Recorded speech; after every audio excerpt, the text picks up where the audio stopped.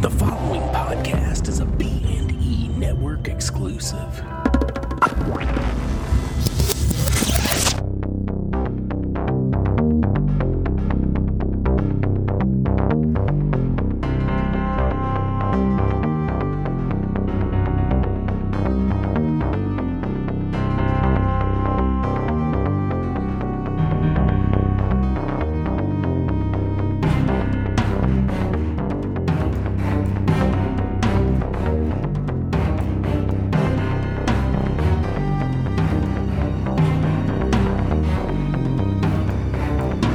Welcome to B Movies and Ebooks. I'm Craig Wade. And I'm Brian Allen Delaney. And this is episode 86. We are talking The Turtle Boy by Keelan Patrick Burke. What? Sorry, the title's funny to me. The Turtle Boy. Yeah, and plus, like, you know, we generally do, like, horror stuff. Uh-huh. And I mean, and this is technically, like, a horror book, but it's like, we're talking The Turtle Boy. It's just like... Yeah. So we're talking that and the Belko experiment. I think that actually hit this past week, so we're fairly current on something. I mean, it hit video this past week. Oh yeah, it's been out since like March. Yeah. But before we get into any of that, what are you up to?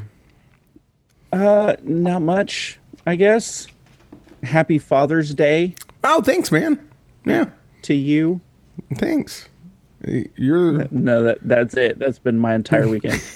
just mustering up enough a fake courage. Courage. Happy Father's Day to tell you Happy Father's Day. Yeah. Yeah. No, Well, thank you, man. Everything's been good. I saw a couple movies. What'd you see? Besides the one that we're talking about today. Mm-hmm. If you wanted to talk about any of those. Sure. Yeah, I saw one too. So let's talk. Okay. So I don't know. Did we ever talk about Alien Covenant? We did, right? Yeah. I believe so. So we'll skip that one. I saw that movie Life with Jake Gyllenhaal and Ryan Reynolds. Yeah. Hold on a second. You're really, really scrambled sounding. Oh, really? Still? Yeah. Oh, like, no. I'm barely getting anything. It's just going. All right, let's see if we can fix that. Hold on, audience. All right, yeah, I think we fixed the audio issue. So, anyway, how was Life? Oh, it was good. Kinda. All right. So, like, it was like kind of a fairly predictable rom-com. Like, yes, exactly. Ryan Reynolds and Jake Gyllenhaal made quite the on-screen couple. Uh-huh. No, but I mean, like, it was your typical alien in a ship thing. You know, like the movie Alien? Deep Star 6. Yeah, I heard that it was basically an Alien reboot. Yeah, pretty much. It was a little ridiculous at parts, though, because the alien started off really small. And so it was like a starfish killing people, basically. Oh, really? Is what it looked like. But I would say overall, it was pretty good. The ending made the movie like so much better. The was it like great. a Bollywood style Life? Da da da da da. You know, like No. That would have been great. But I think that might have been the only way to improve upon it. Yeah. So overall, you liked it or no? Yeah, I liked it. I mean, it wasn't like the best movie ever. I've heard good things, actually. It was interesting. Huh? I think that film would have done a lot better at the box office if it wasn't called Life. Yeah. It makes it feel like a drama, coming of age movie or something. Yeah. My gosh, I'm not sure if that's my dog or the neighbor's dog, but that dog needs to be quiet. What about that dog, though? Do you hear it? No. I think it's you the said neighbor. Dog 3 times in the same sentence. I know. I really should get a thesaurus. I don't know if that's my canine or the neighbor's dog. But anyway, yeah. Well, if you can hear that, I apologize. But anyway, yeah, our fucking neighbors, like, they moved in with this dog, right? And it's fucking eating holes in the fence. And not only that, that's the side of the fence that I'm responsible for changing. Like, because, you know, I'm responsible for one side and not the other. And yeah, it's like, oh, okay, my dog's going to eat holes in it. Like, great. This is awesome. What kind of dog is it? I don't know. I don't know. I've never seen it. I only hear it. Like, but it's big. I see its shadow sometime. There's no excuse for me not knowing what kind of dog this is, right? I just think it's funny because, like, the way you're describing it is like, you know, the nothing from Neverending Story or something like that. No, like, I just see a shadow going through the little gaps in the fence, but I've never really been that curious other than just like, man, I hate that dog. And to turn your head and look through the fence. Yeah, I don't want to do that. I don't want to be a peeper. Yeah. Over the past week, I saw It Comes at Night. Oh, yeah. How's that? Well, it was horribly mismarketed as a horror movie about something coming at night. Spoiler alert, nothing comes at night. It's all during the day? No, nothing comes. Like, like it's just like a film about a virus sweeping America, or I don't even know. I mean, I guess it's America. No one has accents. Or they have American accents. But yeah. But yeah, so it's real sparse on the details as far as what they're fighting, what they're afraid of, you know, and horribly depressing post-apocalyptic tale. That Sounds said, like my kind of movie. That said, I mean, it was a good movie. I was just like, well, you know, before I saw it, I was like, yeah, I'm going to see this. Heard it's a little bit of a downer and kind of mean spirited, but whatever. I'll, you know, eat my feelings, right? That's exactly what we were talking about. Yeah. All right. And like, oh, okay.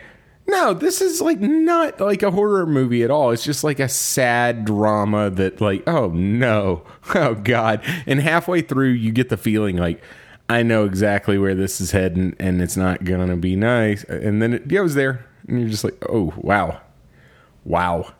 But yeah, I mean, I would say I recommend it if you like sad, bleak dramas, kind of like The Road.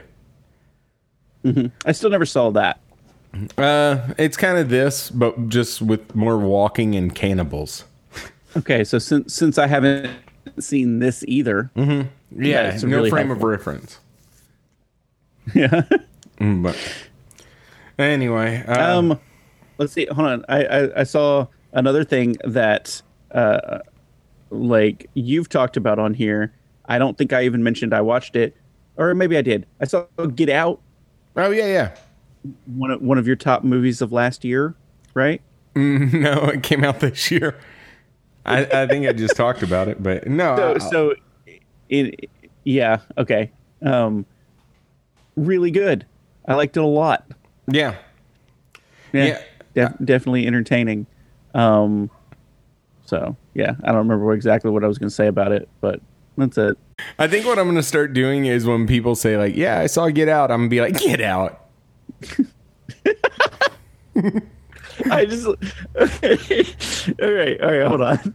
Because I don't know if you're keeping any of that, like the fact that we're having technical difficulties in here, but the fact that like you said this joke, right, and the microphone cut out and I couldn't hear you, and so we restarted just for me to make this joke same again. just not good joke.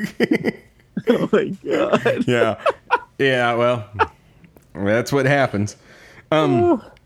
Okay, so there's, I forget what, and I guess I could look it up. There's a new web series actually that looks pretty good. What's it about? It's called Snatchers. It premiered at Sundance. It's a TV series. let me pull up the thing, the summary. But okay, after status-obsessed teen Sarah has sex for the first time, she wakes up the next day 9 months pregnant with an alien. Neat. Yeah, it looks bizarre. And it's divided into 8 episodes that are 8 minutes long. And hold on, it's getting weirder. It's premiering on Go90. What the hell is that? Yeah. So Go90 is a Virgin. Hold on, no. Anyway, yeah, it's Go90 and Saga are the channels that this is coming on, and it's Verizon. It's a TV streaming service sponsored by Verizon or owned by Verizon.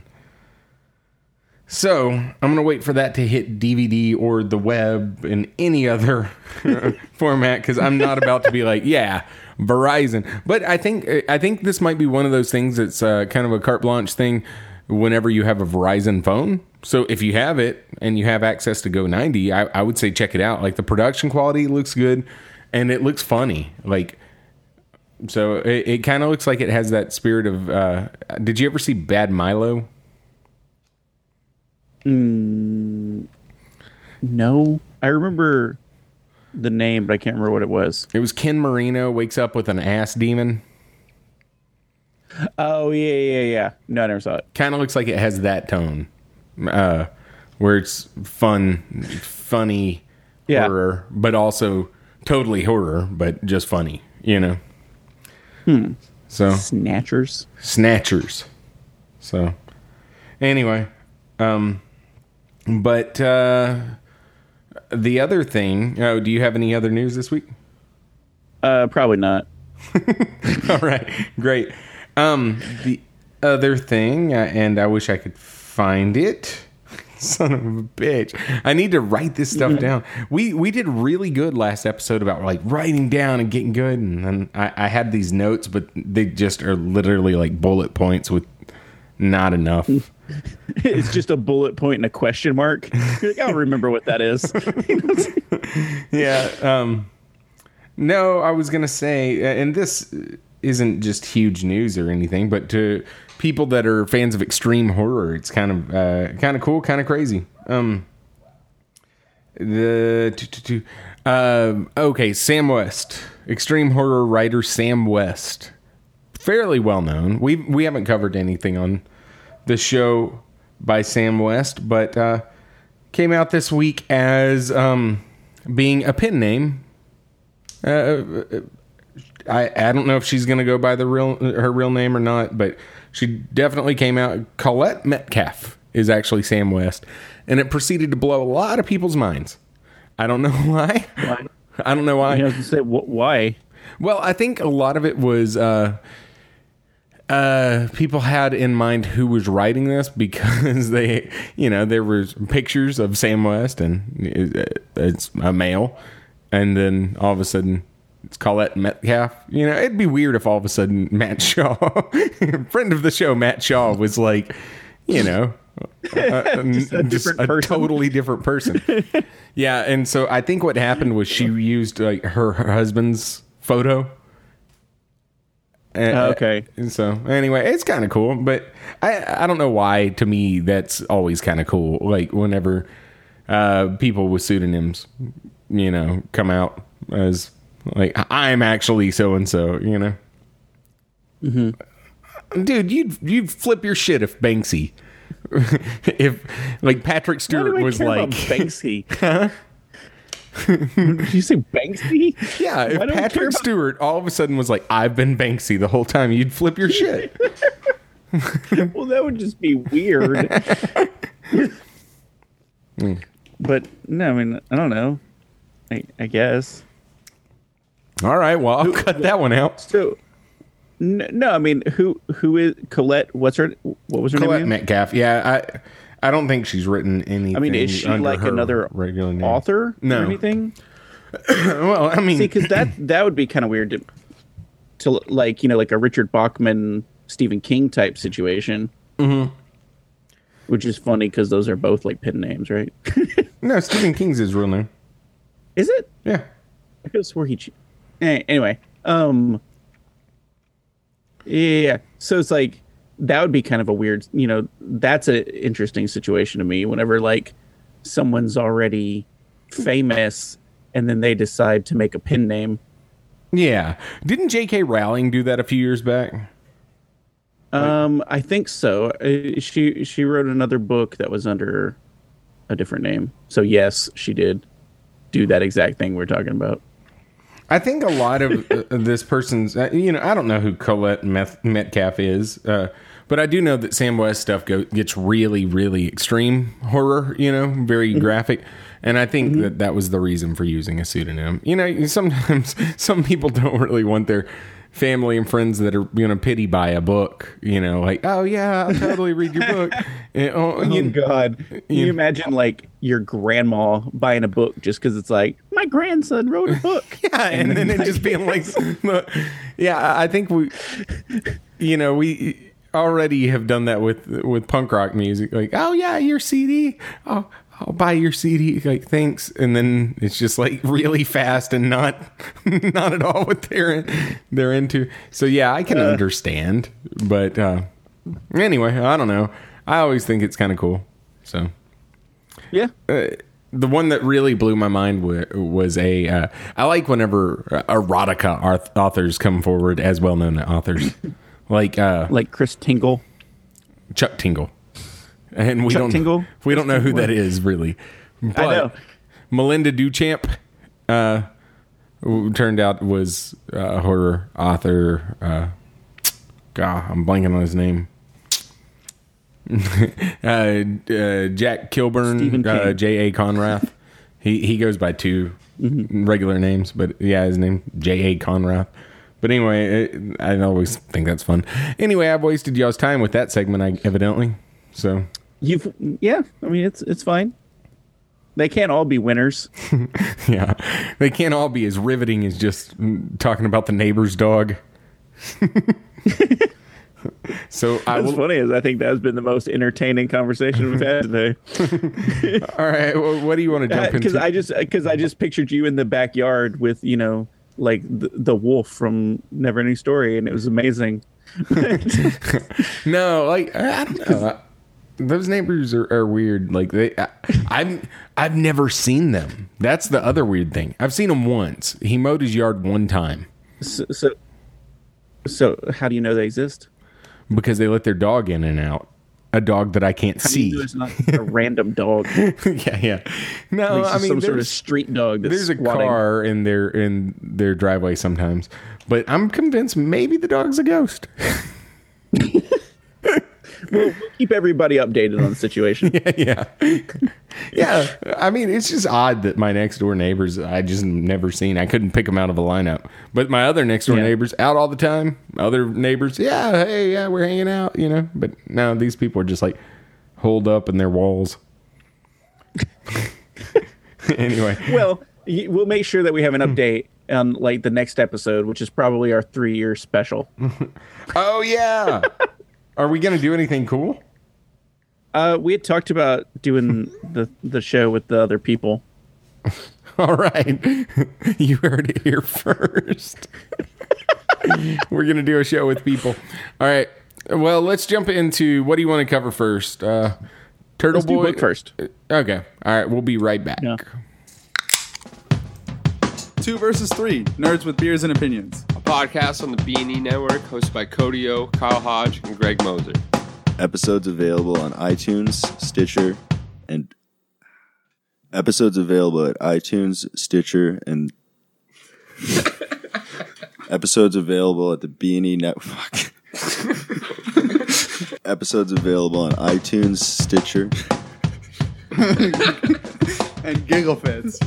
Episodes available on iTunes, Stitcher, and bmoviesandebooks.com.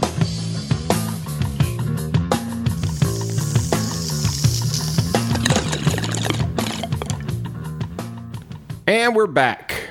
We're talking Turtle Boy by Keelan Patrick Burke. So, can you hear me? Yeah. Okay, yeah. Yeah, it's just you had like a little bit of a... when you said "and," it did that thing where like, it stretches out the waveform Yeah, It was yeah. like, and it was like, I don't know. I just okay. ran with it. I'm sure it wasn't recorded, but it was just funny to me. Yeah. Yeah, We're having a lot of technical difficulties today, yeah, our producer's not here today. or ever. But yeah, so Turtle Boy, Keelan Patrick Burke. This is only the second Keelan Patrick Burke novella that I've ever read. What was the first one? Hard or Sour Candy. And it's really good. Remember that was the one that I said we got to cover that I had already read? And then we read the Turtle Boy. Yeah. Well, the Turtle Boy was free. Yeah. Basically, I saved you $3. Thanks, buddy. But anyway, so this is this won a Stoker Award. I always say Stroker Award, and something tells me that's different. But yeah, this won a Bram Stoker Award, which is a huge honor to any book. Yeah. And I just can't believe the guy's still out there giving awards. That's so. Oh man, our audio paused. Hey. Hold on. I'm gonna. We'll have to take it from that joke. Reset. We have to reset to that joke so we can get a better take. All right. So, okay. So this is the winner of the Bram Stoker Award and the first book in the Timmy Quinn series. If you put a gun to my head, I could not name the other books in the Timmy Quinn series. But anyway, To be fair, you probably didn't research it either. I did not at all. There you go. Okay, so summer's just begun, and 11-year-old Timmy Quinn and his best friend Pete are looking for something to do in their small, boring town of Delaware. Wow, I'm in Delaware. Town of Delaware. They go down to Myers Pond, where they discover an odd-looking boy sitting on the bank. After that, it doesn't really say anything. I think, in fact, I think that wasn't even an official summary. That's off a user review. Yeah, Well, I mean, but that's props to that user because that's a pretty because good. it fooled you. Totes fooled. Anyway, so basically, so- they go down there and they see this creepy ass kid. Doesn't look quite right. Yeah. Doesn't look quite like a normal boy at all. And he's feeding his foot to turtles. Yeah. His own feet, not just like feet that he has with him. You know, he's dipping his foot into the pond, feeding turtles. Okay, so, yeah, I mean that's basically the plot. Well, I mean there's more to it, but I don't want to like give it all completely away. Mm-hmm. But that's the setup, right? 2 10-year-old boys, during summer vacation, doing what 10-year-old boys do, which is going to places that they probably shouldn't be going, and meeting turtle people. You know, normal all- summer activities. I did. Okay, so wait, where do you want to start with this? Well, let's just get our overall takes at first. In general, I think I liked it. Okay, I could see the writing style being a turnoff to a lot of people. Oh, really? Why? Well, no, not to me personally. No. I actually really enjoyed it, but I could see because it's very Descriptive? very verbose. Yeah. Yeah. Like compared to some of the other stuff we've read here, especially, it was more like World building? it wasn't Lovecraftian or anything like that, but like just how he went into description of it. I did find it amusing how like all of the inanimate objects in the book, like trees and stuff like that, were always like heavily anthropomorphic, right? Yeah. And then all the descriptions of people were like objectified sort of thing. Like, I guess I didn't it catch talks that. about it was, I don't know if it was like a conscious decision. I guess he wrote the words down, so he probably was thinking about it. But like there was a passage where it was talking about trees, right? And it was talking about like I don't remember the exact thing, but like mangled arms that were whatever reaching up. And then later he was talking about the description of someone's eyes, and he called them like emeralds, or like a description of Pete was like faded dots on a page or whatever when he was talking about his freckles, right? And so like everything that was inanimate was humanized, and everything that was humanized was like described as something inanimate. Yeah, which I think it was kind of cool. neat. I never thought about it that way. To me, it was just like, okay. Okay, here's some words. Oh shit! I better skip them. There's a lot of them here. But no, I picked up the the trees or all the details as far as the atmosphere, the environment around there. There was a lot of personification on that, but I didn't pick up that the characters were objectified. But I actually highlighted the trees thing, because it says the land was framed by dying walnut trees, rotten arms severed by lightning long gone, poking up into the sky as if vying for the attention of a deity who could save them. Like everything's described like that. yeah. So if because But I didn't find that it was like overly verbose. Like, No. It was really neat descriptions, I think. But it could be, I think, to a more cynical reader, it could be misconstrued as padding. Yeah, or just like over dramatic. Yeah. I mean, and I think that does turn off some people. Not me. I kind of liked it. I thought it was interesting because everything had this very, very specific description like that. That to me painted a very detailed picture. But I know, some people aren't into that. Yeah, I think if I read this when we first started the podcast, I probably would have been like, like a little more turned off, because I do, especially when we first started the podcast, I really, really liked like Jeff Strand, his writing, and he has a tendency to give you details, but not go overly like over the top, so it's just kind of like a just the facts type situation, and I like that a lot. Now I have gotten into more I've been exposed to a lot of different writing, and I've gotten into much more accepting of overly verbose stuff, and so honestly, I don't. If I never did make that kind of transition, I don't think I could have gotten through House of Leaves. I would have just blown my brains out halfway through, or just quit reading. That's probably a lot easier. But which is what you did first. You tried to do it. Do what? Yeah, exactly. Which is what you did. Yeah, exactly. I made it almost 100 pages and quit for 4 years. It was a year before we started the podcast that I tried to read House of Leaves and was like, nope. But yeah, so anyway, no, I really, really liked it.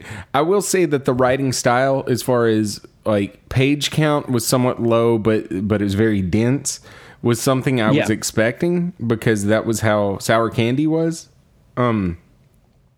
So I definitely was expecting the writing style, and maybe that's why it was a little less jarring. Was Sour Candy this descriptive and stuff? Yes. Okay. But there was less environment. It was just extremely. I don't even know that it was as descriptive. It's been a while since I read it, but it was like 80 pages, and I was like, "Cool, I'll knock this out in an hour," because I had like a 3-hour flight. It took most of the flight, because it wasn't like, it was very dense. That's all I remember. Yeah, I was just wondering if like the descriptions were this, well, humanized or whatever, or this imaginative because it was dealing with a 10-year-old boy. And it was that's kind the of problem. Sour Candy was also dealing with a 10-year-old boy. That's what I was going to get back to. Just because, the whole plot of this is, a kid running around in the summer, and I guess through their eyes, things are a little bit more magical or whatever. You know what I mean? Like, everything's cooler, like, oh, look at that sweet ass tree and stuff like that. Yeah. When's the last time you've said that, Craig? Actually, a few days ago. No, I looked up and there was a bird in my tree. I was like, hey, that tree's kind of cool. That was literally a sweet ass bird. And then I was like, back to my mortgage and bills because I'm an adult. But no, like, okay, so this book actually, this hit me right in the sweet spot because out of anything horror related, and I love horror, my absolute favorites ever are coming of age tales where people are set to conquer monsters, right? Mm-hmm. And so like it, Monster Squad, Stranger Things. I mean, I don't know that that's as high up on my list as it or Monster Squad, but I mean, that was why I loved it. Now, there's not too many things like that, like there's not a whole ton of stories like that. Do you consider the Goonies? Yes, I consider it's not horror, but it's the same type thing. Yeah. Little kid adventure movies. Yeah. Well, I like them whenever they have a little bit of a harder edge to them. Uh-huh. Like the Goonies. Yes, it has a few moments that are no longer politically correct or anything like that, but I do like when they have a little more edge to it, kind of like I mean, Josh Brolin's trying to murder these children the entire time. So I mean, there's that. And Josh Brolin wasn't trying to murder them. He was almost. Oh no, murdered. he was. He was the brother. Yeah, they tossed him down a cliff. Yeah. So I mean, he wasn't trying to murder him on purpose. No. But I mean, like, you do have these mobsters, running around trying to kill these children. Oh yeah, and stuff. So I mean, it's not like it's 100% squeaky clean. Yeah. Like, I don't know. No, I don't like whenever they're 100% squeaky clean, but because our childhood wasn't. Like, it wasn't like, it's not like we sat around looking at baseball cards and chewing bubble gum. No, we were out going through the woods finding these pawns and stuff in the back. We were like, neat woods porn and then breaking bottles and shit. like finding cigarettes and smoking them and stuff like that. Like, not finding cigarettes by the woods. Not porn. the ones in the woods. Yeah. But like, that's more how our childhood kind of was, and so that's what I enjoy, Mm-hmm. And so anyway, but so yeah, for that reason, I was thinking, because our childhood, we fought a lot of monsters. It's like, yeah, that's why. So to me, this is exactly what I could relate so much to it, and this is exactly what I'm looking for in a book as far as thematically. Yeah. Okay. So I knew that this was part of a series. Mm-hmm. I thought that it was going to be more of a standalone tale since it won the Bram Stoker Ram Strokers. No, but since it won a Stoker, I assumed that it was going to be more of a tale that they, totally self-contained. And it's not that it wasn't. It's just that ending was off-putting to me. Because it was like, oh, I have so many questions and they're unanswered. We've talked about it many times. It's like the Super Mario movie ending. And it's cool if you want to get into a series, but it's user error that I assumed that it would be self-contained because I honestly just thought it literally says the Timmy Quinn series book 1. yeah, but in the title. Well, like the Roger Huntington saga, any 3 of those could be read separately and you'd be fine. Yeah. I mean, I guess there's a tiny bit of a cliffhanger at the end of Samurai Died, but that's about it, Other than that, it's like, okay, they're all self-contained. This one just left on a cliffhanger that really bummed me out just due to the fact that there were so many questions left unanswered. And that would be my only low light of this book, and it's my fault that I thought of it that way. Okay, yeah, because to me, the ending was better, okay, than the penultimate, the climax of the book. Okay, to me, the climax of the book. I'm not going to get into what was happening, right? But because, I will say, it involves a vision, right? And because of what's going on and everything that's happening all at once, I found it to be a little, what's the word I'm looking for? Not confusing, but it was a little unclear sometimes what was actually happening. Yeah. Right. And so at that point, I was just like, I don't know what's it's like, okay, I get it. Right. And then I didn't know what, the Timmy Quinn series was going to be about. Yeah, me neither. I still don't.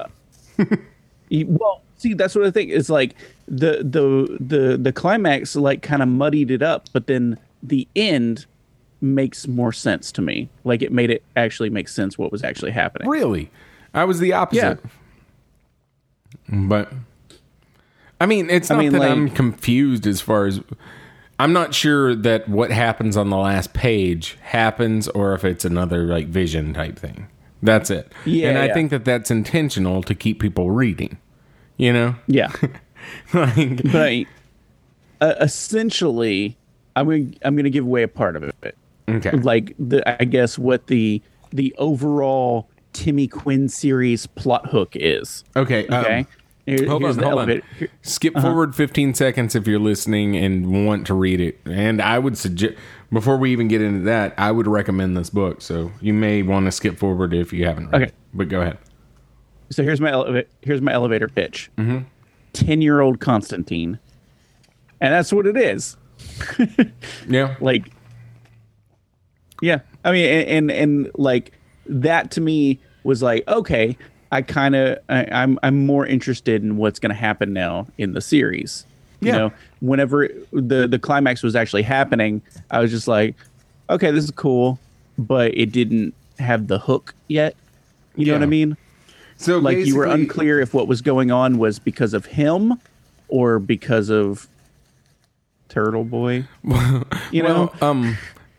I was thinking about is I'm just really a huge stickler for, and this is probably why I don't get into serials more often. I think serials in concept are awesome. But I like not having that piece of my mind, wondering more. I just like closure to a story. And that's probably why I'm much more apt to read a 6-issue run of a comic book than just oh, I'm into the X comic book, So anyway, so I definitely get it. I just think for me, it lost a little bit of appeal once I realized this is not might just be an open-ended series. That said, what's odd about that is that's part of why I really like The Samurai Died, or the Roger Huntington saga. But I think that the execution of keeping them self-contained stories is part of why why it really appeals to me, because there is closure. Well, I mean, this is basically, the origin story. You know, we don't know how self-contained the other books actually are, because the way it seems like what they're setting up, it could be like Scooby-Doo episodes, you know, where it doesn't matter what, you know, order you're reading it or anything like that. But I don't know. I haven't read any of the other ones. Yeah. But the first one, I think, has to have that sort of plot hook at the end. You know what I mean? I think Summer I Died, the Roger Huntington thing, was a little bit different because I don't know, and I don't even know if we talked to him about this, if Ryan C. Thomas was like planning on doing a trilogy with it or a series with it. You know what I mean? Yeah, I don't like know. Summer I Died was just a book, and then it was like, hey, let's do a sequel to this book, and then it became something else. Yeah, I mean, I would buy that if the ending didn't end the way that it did. Like, if it just left with him leaving the farmhouse, running away, okay. But the fact that it ends with, like, you know, the guy, spoiler alert, fast forward 15 seconds if you haven't read The Summer I Died. But because it ends with the guy holding the gun and firing, and it being, he was like, yeah, you know, that was a test, you know. You have this thing where you are going to be put in shitty situations but not die, which I think is awesome. But anyway, that'd be like the worst It's a John great McClane superpower. luck ever. But anyway, all right. Well, I mean, I've said about all that I know how to say. I really liked this book thematically and everything. Like I said, the only thing off-putting to me was the very end, and it was because of me, not because of it. You know? So, Yeah. Like most things in your life. yeah. So I'm going to go with a 4 out of 5. I've loved it. You know, I really liked it. I will say, going back real quick, I really, really liked the description of the actual Turtle Boy, Oh, me too. because it was kind of creepy. And for a while, I wasn't sure what, like, who was the audience for this, because up until like a point, it was fairly kid friendly. Mm-hmm. You know, maybe like a young adult Goosebumps sort of thing, right? But the Turtle Boy was great. Like the description of his mouth, it was like you know, what did it say, like ripped stitches? And it's like, that's terrible. You know? Yeah. It's like, but that was really good. For me, I think, I don't know if, I mean, it definitely resonated with me, but I don't know if, I was 3.5, solid 3.5 is what I'm getting at. Well, we've talked about it before. I don't think that the nostalgia bent works as well on you. Yeah. You know? So, But I Does mean, I it? thought it was good. It had some very interesting things. It was written really well. There was a, let's say, character substitution about halfway through the book that kind of threw me off for a second. Like, just not like, oh, who's this person, but why? But then, you know, you kind of figure it out, like, right then what happened, because he alludes to what's going on, like, early in the book. I'll clarify that off camera if you yeah, want me because to. I'm like, oh, I don't. Okay. But I would say solid 3.5. Okay. You know, if we gave like quarter star ratings, I'd probably go 3.75, but we don't. So 3.5. All right. So a 4 and a 3.75. I'd say like a 3.87. Yeah, I'm more 3.92. I rounded up to a 4, but anyway. God, can you imagine like that kind of scale on a review show? Yeah. Well, no, I can't. Anyway, all right, we'll be back with our review of the Belko Experiment.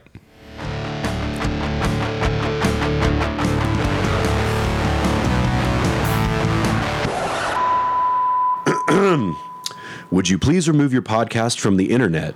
It doesn't help the world in any way. You don't possess those skills. What a sad life way to express yourself to your peers. Mel suggested we record a promo for Barely Living the Dream, our podcast about independent filmmaking straight from the trenches. I suggested we read some hate mail, to keep us humble. This one was right after Place Friend was free. Now if I gotta get these hour and a half and saw this like we're supposed to. We talk about a movie that doesn't go anywhere. Join us as we talk about making movies and living the dream. Barely. New episodes available every couple weeks. When we aren't on set. Only on the B&E Podcast Network. Available on iTunes, SoundCloud, and bmoviesandebooks.com. How do you think You guys sound like total fools. All right, we're back. We're talking Belko Experiment. All right, so if you're unfamiliar with this movie, which it had a pretty big marketing push, I don't know why you'd be unfamiliar with it, but it's basically Office. What are they saying on the previews? Like Office Space meets Hunger Games or some shit like that. And that's pretty. No, sorry, you were breaking up. What? I don't know if it was comedy though. I mean, there wasn't like that much like comedy to it. No, there was some funny stuff, but yeah, it's not really a funny movie. Yeah. But anyway, it has a lot of familiar faces, but not really many big name actors other than maybe Michael Rooker. And what's the other guy? John C. McGinley. Yeah. And that other guy that, the other bad guy in the movie, he's a very familiar face that I can't place who he is to save my life. But anyway, so... Beanie, doing our research. But 3 years now. Do what? For 3 years, hardcore research. Yeah. Well, so it starts off really, really quick, right? I mean, you get a real quick introduction to your cast of characters, and then it kicks off almost immediately with shutters going up on a building, and 2 people die or 10 people die. I was taken by surprise how quickly it actually happened. Yeah, me too. Because I was expecting it to be like, the start of Act 2. Yeah. Or something. But it was like after the credits, it was like 5 minutes. Mm-hmm. Max. Now, really? You think it was that short? I would say 10. Yeah. Let's say 10. Yeah. So yeah, it dives pretty much into it immediately. And this is written by James Gunn, and I don't know, it kind of had that James Gunn horror feel to it, where it wasn't overly comedic, but there were lighthearted moments to break up the tension, but for the most part, it's pretty damn tense. Yeah. But I don't know. I really, really thought that it was an interesting film. What about you? I agree. Like, it was that, what was it? Cambridge. It sort of reminded me of, was it the Cambridge experiment or whatever, where they got one group of students dressed up as cops and the other dressed up as prisoners. Uh-huh. And it was just a experiment to see how quickly people would fit into those roles assigned to them. Mm-hmm. Okay. And so in this one, this disembodied voice tells everybody, there's 80 people in the building. 20 of you 30 have to die. Wasn't it 30? Something like that. Yeah. It was like 30 have to die within the next 2 hours or whatever it was, or we'll kill 60, and it was just sort of how quickly people got into the self-preservation mode where they'll do anything to survive. Yeah. Which I thought was interesting. But I don't know. There was something about this movie, and you're probably not going to agree with me, that kind of fell flat. No, I do agree. I thought I liked it. Okay. I really, really liked it. And I even shot you a text saying, this movie rules. But Yeah, that's what I was like, because I didn't think so. no, okay, I see where you're coming from. I really, really liked it for what it was. I don't know that it's a good movie, but if someone's into horror movies, this is a good way to spend 90 minutes. Yeah. Now, see, the thing is, like, you say it was good for what it was. I think its problem was it didn't know what it was. Oh, really? Yeah, because like there were parts, like you said, it's got that patented James Gunn semi humor going on, regardless of what's actually happening. But it to me never felt like, okay, is it going to be semi comedic? Is it going to be like real hardcore? Is it going to be super psychological? Like, it never actually fell into one of those wheelhouses to me. Well, I like even the parts that were supposed to be extreme, like that you thought were going to be like graphic horror, because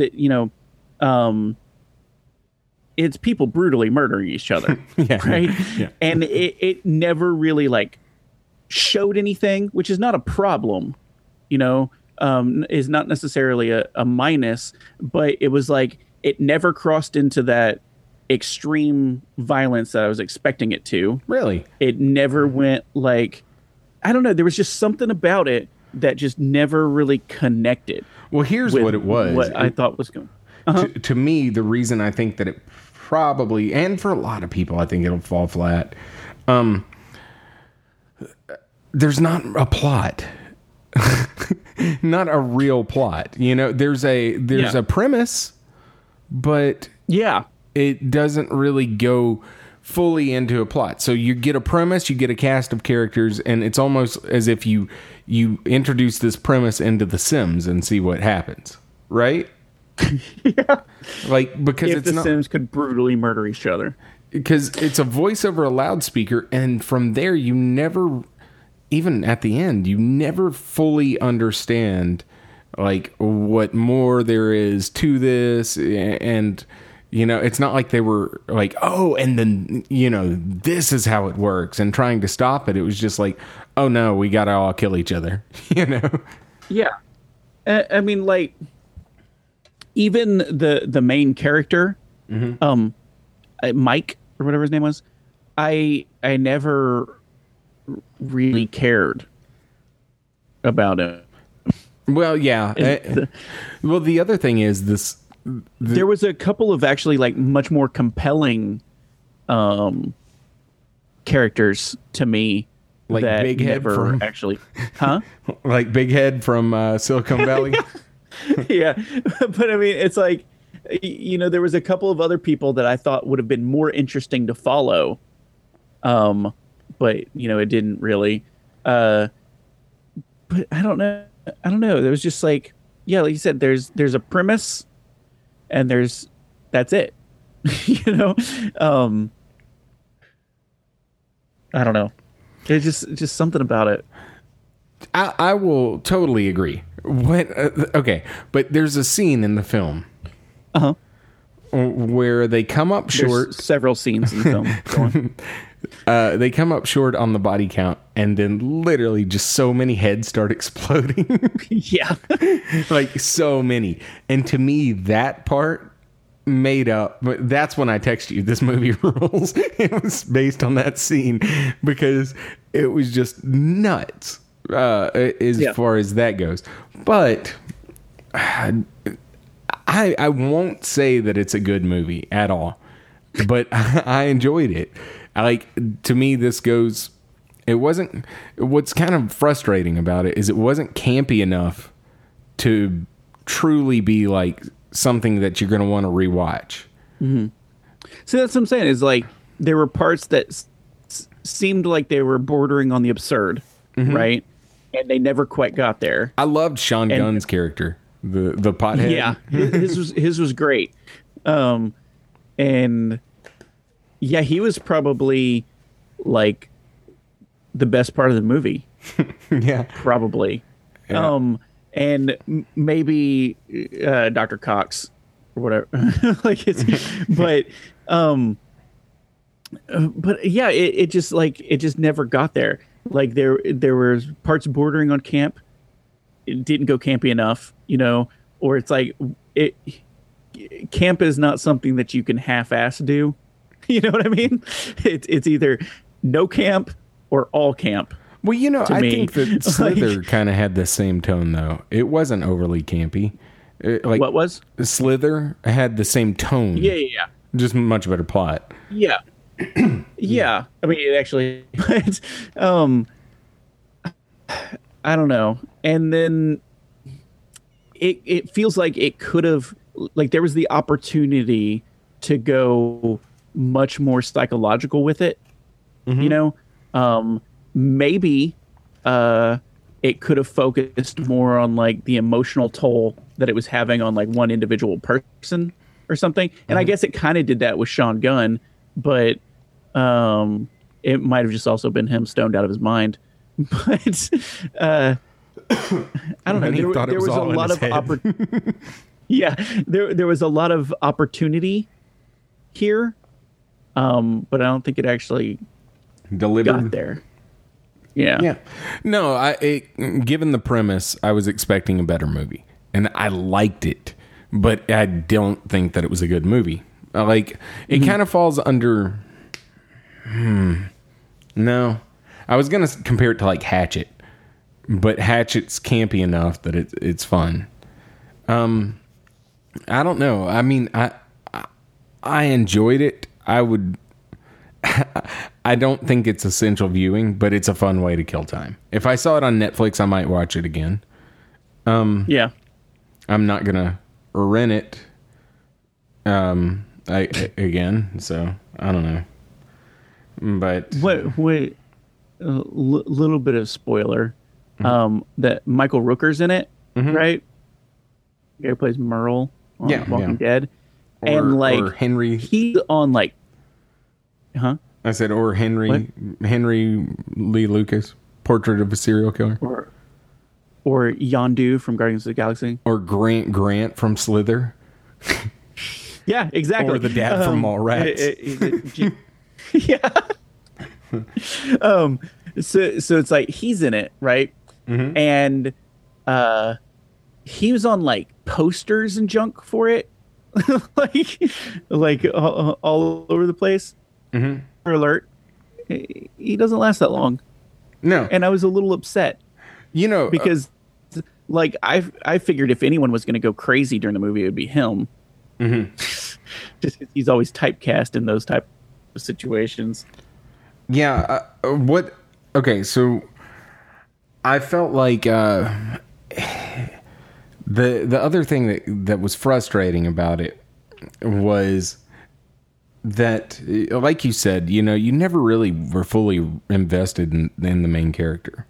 And for a film that pretty much all throughout it subverted your expectations on who was going to live and who was going to die. I did appreciate that. That was one of its strengths. I can't believe that it kept the main character as the one, spoiler, that gets out. But and also the very end kind of ended exactly how I was thinking. Oh yeah, no, exactly. If you've seen House of Nine, it's the same ending. And that frustrated me because on House of Nine I liked it, but on this it's like, really, you're gonna do this? This is how you're gonna end it? Like, I don't know. It just seemed like they phoned in a lot of it. They were like, oh, this premise is gonna carry it enough, and it's not that it wasn't bad. I mean, it's not that it's bad. It's just, it's more blah. Like just middle of the road. This'll do. Yeah, because it, like you said earlier, it's Hunger Games, right? Meets Office Space or whatever, or Hunger Games. That idea or Battle Royale has been done already. Yeah, and it's like this didn't really add much to the everybody kill each other genre of movie. Yeah. You know what I mean? Yeah. And I totally got you. Go ahead. Oh, no, I was going to say I totally got you. There was nothing that this added to anything. But for just the premise and the execution of it, I thought it was a fun way to spend an hour and a half. Yeah. Whereas, no, I mean, it wasn't like It Comes at Night was a much better film, but I didn't enjoy it. So I didn't, it's a better film that I just didn't enjoy that much. Whereas this was not a good film that I just happened to enjoy. So. Yeah, no, I mean, I get it. I mean, it was it was made well, you know, but there wasn't much to it. And that's what I was gonna say. Really, the main bad guy being like former military and stuff, and it's like, do you really have to go that route? You know, because it made a mention of him being former special forces, like the main bad guy. And it's like, was that really needed? But I don't know. It just seemed too on the nose. You know what I mean? But there were a couple spots in it that I really, really liked. The main, like, the fight scene between Mike and the main bad guy, whenever they actually fight, it's not like it was a great choreographed scene or anything like that, but there's a corporate PowerPoint playing behind them, right, while they're fighting, and it's like describing what's going on in their situation, and it was just, but like in corporate terms, I thought that was really funny. We already mentioned Sean Gunn's character. There's some really good parts in it. It's just, on the whole, it fell flat for me. I don't know. And the whole time, I thought there was a plant. Like, I thought there was going to be someone on the inside that was in on it. Yeah, you know why you thought that? Because that's how you advance a plot. I thought the same thing too. It was like, okay, the dude I couldn't think of, it's Tony Goldwyn, and I assumed he or the main character. It would have been interesting if the main character was in on it, right? That's exactly what I thought. Like, because at first I was like, oh man, this dude Barry, the boss, I was like, he's in on this. I can tell, right? And then, like, as the movie went on, I'm like, holy shit, Mike's in on it. And I even thought maybe they're both in on it, and it's sort of like a team game, like whose team will win, right? And honestly, I mean, I'm not a screenwriter, but I think that would have been a good twist on the whole thing, But it's interesting that you thought the same thing. Well, yeah, I think that would have been cool. Or if it comes down to them during the fight, even a cooler ending whenever it's down to just those two and they're fighting. If he would have, like, somehow just been like, call it off. The good guy would have said that. And, like, all of a sudden just it comes up and they're like, hey, we were worried about you, but blah, blah, blah. You've shown your commitment to the company. So, like, that would have been cool. But no, they didn't do that. Yeah, like it was all like between them two for a promotion. Yeah. It's like that sort of. But yeah, I mean, the whole time I was waiting for a reveal like that, and then it didn't happen. Yeah. Spoiler alert. No, So I mean, I think I liked it more than you did. Probably. Because I will legitimately say that this film earns a 2.5, but I'm going to give it a 3. I liked it. See, I was actually still going to give it a 3 anyway. I mean, it wasn't a bad movie. It just wasn't what I wanted from it. Yeah. You know what I mean? And I don't know. Sometimes I feel like expectations color things too much. Mm-hmm. And so it's the whole time, if I'm sitting here expecting something to happen and it doesn't, whose fault is that really? Yeah, I got you. It's James Gunn's fault. It's always his fault, whether it's or not. always James Gunn's fault. No, I mean, that's exactly what happened with me and Turtle Boy. Yeah, I know. So it's like, I'd say, yeah. I mean, it's probably a 3. Yeah. So, not great, but. Well, I guess I'm good. Yeah. So we'll be back next episode with our 3-year spectacular. So, which is probably just going to be us watching a movie. Yeah, it's going to be the same thing happening this week, but maybe guest stars. Yeah, Probably not, though. So we'll see. We'll see. We'll see what happens. All right. I still say clip show. Dude, I'm not going to go clip a bunch of stuff. Show on a podcast.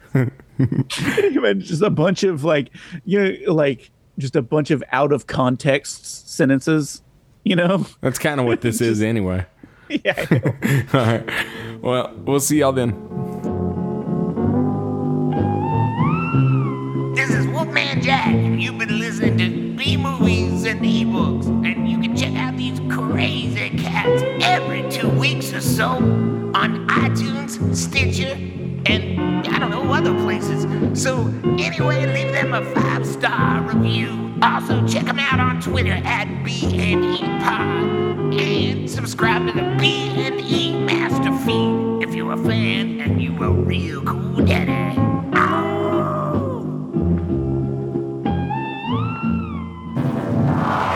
The podcast you just heard is part of the B&E Network, brought to you by bmoviesandebooks.com.